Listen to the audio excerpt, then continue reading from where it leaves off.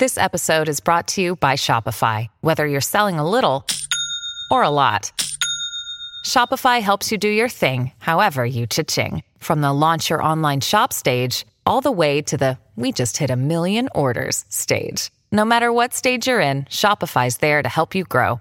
Sign up for a $1 per month trial period at shopify.com/special offer, all lowercase. That's shopify.com/special offer. Families have a lot going on. Let Ollie help manage the mental load with new cognitive help supplements for everyone 4 and up, like delicious Lolly Focus Pops or Lolly Mellow Pops for kids. And for parents, try 3 new Brainy Chews to help you focus, chill out, or get energized. Find these cognitive health buddies for the whole fam at ollie.com. That's OLLY.com. These statements have not been evaluated by the Food and Drug Administration. This product is not intended to diagnose, treat, cure, or prevent any disease.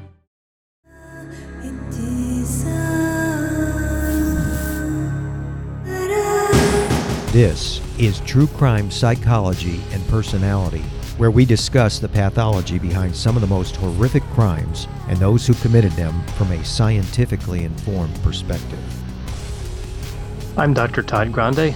I have a PhD in counselor education and supervision, and I'm a licensed professional counselor of mental health. Dr. Todd Grande, that's my YouTube channel. Today's question is, can I analyze the case of Mason Jenkins?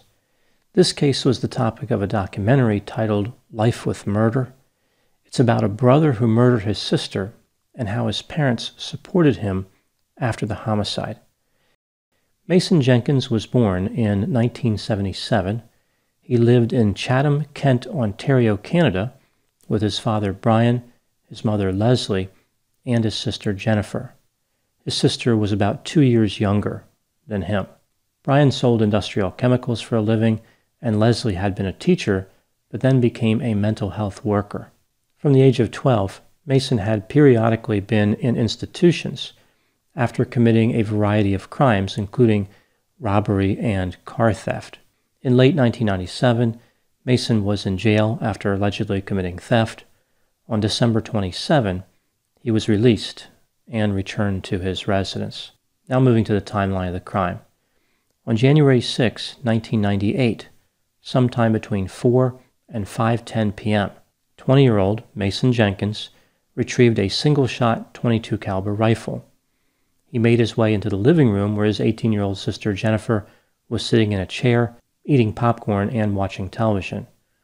He shot her 5 times with the rifle, 3 times in the head and 2 times in the chest in the area near her heart. She died as a result of being shot in the chest. He dragged her body across the living room, down the basement steps, and left her body in the basement after covering it with a blanket.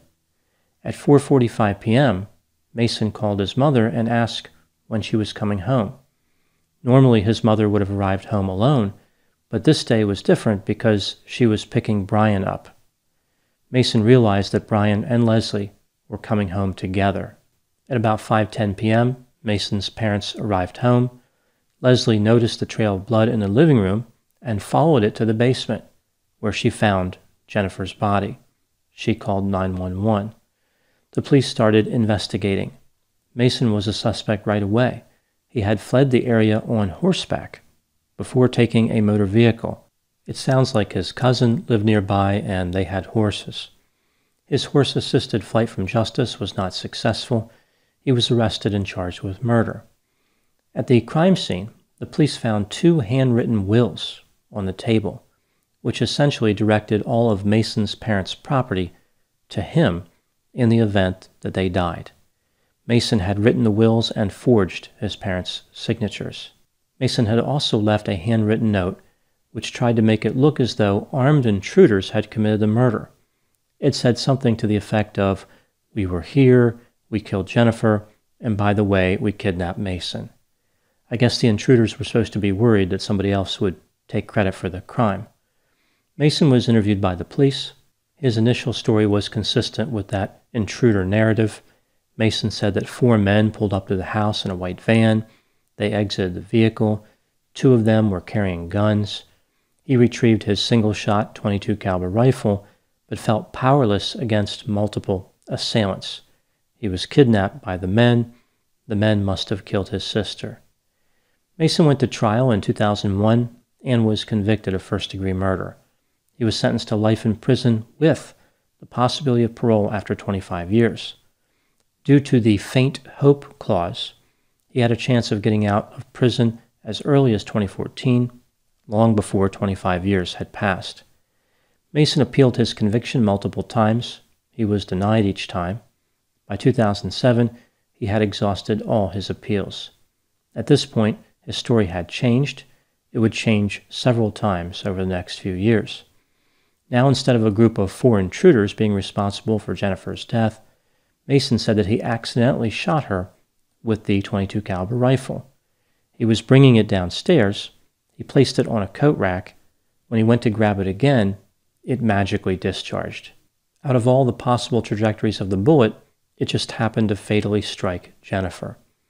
Rather than call 911, Mason thought a better strategy would be to shoot his sister 4 more times and drag her body to the basement. He wanted to make it look like a murder that he could blame on someone else. The story did not make sense for a number of reasons, including the fact that no one would ever respond to an accident by committing a homicide, and it did not explain the mysterious handwritten wills on the table. As time went on, Mason again changed his story. He now admitted that it was his intent to kill his parents. He claimed that he couldn't go through with this plan due to compassion for his father. In reality, his plan was derailed by the fact that his parents were coming home together at the same time instead of coming home at different times as usual. And his weapon was a single-shot rifle, so it would have been difficult for him to kill both of them if they arrived at the same time. Mason was still sticking with the accidental shooting story regarding his sister's death, now suggesting that his sister was alive after being shot, but severely wounded, so he shot her 4 more times to end her suffering. So on the day he planned to kill his parents, he accidentally killed his sister. A substantial and unbelievable coincidence. At the end of the Life with Murder documentary, Mason indicates that he has more of the truth to reveal in the future. It's almost like he's saying that he's not lying, he has just failed to tell the entire truth. Brian Jenkins became sick during the trial and the appeals. He lost 100 pounds and was diagnosed with diabetes. He died in 2016. He was only 67 years old. Mason was permitted to attend his funeral. As far as I know, Mason Jenkins is still in prison at the time making this video. Look, Bumble knows you're exhausted by dating. All the must not take yourself too seriously and 6'1" since that matters. And what do I even say other than, hey? Well, that's why they're introducing an all-new Bumble, with exciting features to make compatibility easier, starting the chat better, and dating safer. They've changed, so you don't have to. Download the new Bumble now. Hello, it is Ryan, and we could all use an extra bright spot in our day, couldn't we? Just to make up for things like sitting in traffic, doing the dishes, counting your steps, you know, all the mundane stuff. That is why I'm such a big fan of Chumba Casino. Chumba Casino has all your favorite social casino-style games that you can play for free anytime, anywhere with daily bonuses. That should brighten your day a little. Actually, a lot. So sign up now at ChumbaCasino.com. That's ChumbaCasino.com. No purchase necessary. VGW Group. Void where prohibited by law. See terms and conditions. 18+. Now moving to my analysis. It seems fairly clear that Mason Jenkins is guilty of first-degree murder, not only by the legal standard, but in reality. There's no question he did it, and no question he has repeatedly lied to avoid taking responsibility. One of the most surprising parts of this story is how Brian and Leslie Jenkins supported their son after he murdered their daughter. This is an area of emphasis in the documentary. We see that Mason's parents visited him in prison. They supported him. For a long time, they believed Mason accidentally killed Jennifer. I will first analyze the situation with Mason, then move on to his parents. Mason was in an interesting position throughout this story. He likes having the support of his parents as he remains in prison. He realizes that if he tells the truth about the murder, he might alienate his parents. At the same time, Mason is approaching hearings that could potentially lead to early release.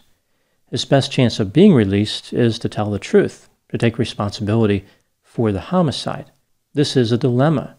If he tells the truth, he may get out of prison early, but will alienate his parents. If he doesn't tell the truth, he will stay in prison, but his parents will still visit him and support him.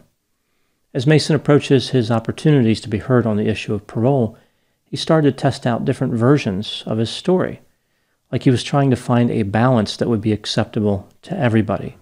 Maybe there was a way he could thread the needle. He would admit enough responsibility to impress parole officials, but not enough to push away his parents. He keeps changing this mixture. Mason makes adjustments in his story that get him a little bit closer to the truth. He notices that his parents are not really adversely reacting to his admissions, so he continues to accept more responsibility. Mason is highly manipulative and calculating. None of this is about remorse. It's all about weighing costs and benefits. He avoided offering explanations by saying that he blocked certain events out of his memory, which is incredibly convenient. His insight is so poor that he thought people would actually believe his stories. Over time, he came to realize that people were not believing the stories. In his latest version of the story, Mason offers some insight into his motive. He claims that when he was in prison at Christmas time in 1997, he started to realize that he was not achieving his goals, but other people around him were. He became envious. He wanted what other people had. He believed that money could solve his problems, and he thought he could get money by killing his parents and his sister. This motive was a combination of shame, embarrassment, revenge, and material gain. He wanted to eliminate the people he thought were judging him and take all they had. Moving to the next question, what was going on with the behavior of Mason's parents? Here are a few key items that stood out to me with the behavior of Mason's parents as featured in the documentary. Item number 1, the position that Brian and Leslie Jenkins were in is difficult to imagine. There is no decision that they could have made which would have been universally approved by the public. If they rejected Mason, they would be thought of as cold and callous. If they accepted him, as they did, they would be thought of as gullible and as in denial. In addition, simply the fact that Mason was their son makes the couple look guilty themselves. They raised a son who could murder his sister. Item number 2. Both Mason and his parents were reluctant to discuss or ask about the details of the crime. This wasn't just Mason striking that balance that I talked about before, between staying in prison and alienating his parents. His parents didn't want to discuss the details either. They didn't want to risk alienating Mason. He was all they had left. They lost their daughter, and they were desperately trying to hang on to their son. From the very beginning, the couple was focused on mitigating their loss. When Brian was being interviewed by the police, they were telling him about how they would clean his house for him when the investigation was completed. Brian had a strong emotional reaction to this, indicating that he wanted to grab onto every inch of what he had. He did not want them to clean the house. He was so desperate to hang on to everything he could, he didn't even want the crime scene evidence to be destroyed. Item number 3, the parents appeared to be in denial. Leslie did not seem to have strong emotional reactions, at least not in the documentary, like perhaps she was able to detach from the tragic reality. Brian admitted that he wanted to believe Mason's story. He maintained his belief in the accident story for years when he never should have believed it in the first place. The couple seemed fixated on the idea that, even though Brian had an extensive criminal history, he had never been violent before. Item number 4, Mason's parents not only supported him, they trusted him. They would spend several days with him in a special residence at the prison. It was like a little apartment. In the kitchen, there were 4 knives hanging on the wall. Prison guards would check on the family 4 times a day, but that still leaves plenty of time for Mason to finish his original plan, killing his parents. Also, I have to wonder if allowing a convicted murderer access to knives is a good idea, mostly because of the stabbing part. Item number 5. Brian and Leslie were harshly judged in their community. They said that people would be walking down the street toward them and then turn around before reaching them. They could not sell their house because a murder took place in it. Being rejected by the community probably only drove the couple closer to Mason. Now moving to my final thoughts. Brian and Leslie Jenkins were put in an impossible position. What they didn't realize is that when Jennifer was murdered by Mason, they lost both their daughter and their son. One was dead and the other one was a killer. In a way, this story reminds me of Stephen King's book, Pet Sematary. In that story, dead pets would be buried in this creepy cemetery, which would resurrect them, but they came back as killer zombies. Like people would bury animals there to try to cheat the natural order of life and death, and they would pay the price for that. After Mason committed murder, his fate was sealed. He would always be a killer. Yet his parents maintained this hope of cheating the system, bringing him back to life, so to speak. Perhaps Mason could be redeemed, and perhaps his redemption would mean that his parents did not fail. Maybe everybody was trying to escape the shame of who Mason had become.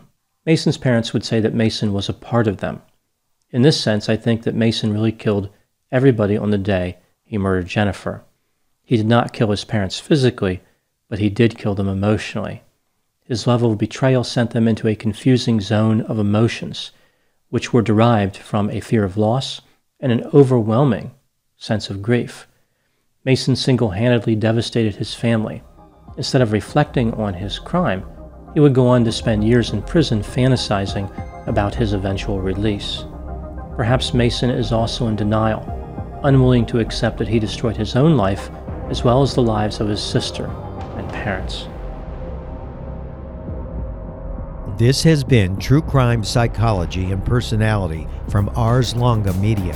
This content is for educational and entertainment purposes only. Ars Longa, Vita Brevis.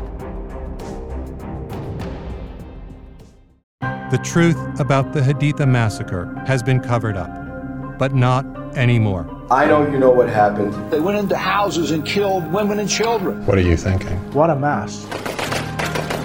U.S. Marines murdered innocent civilians in cold blood.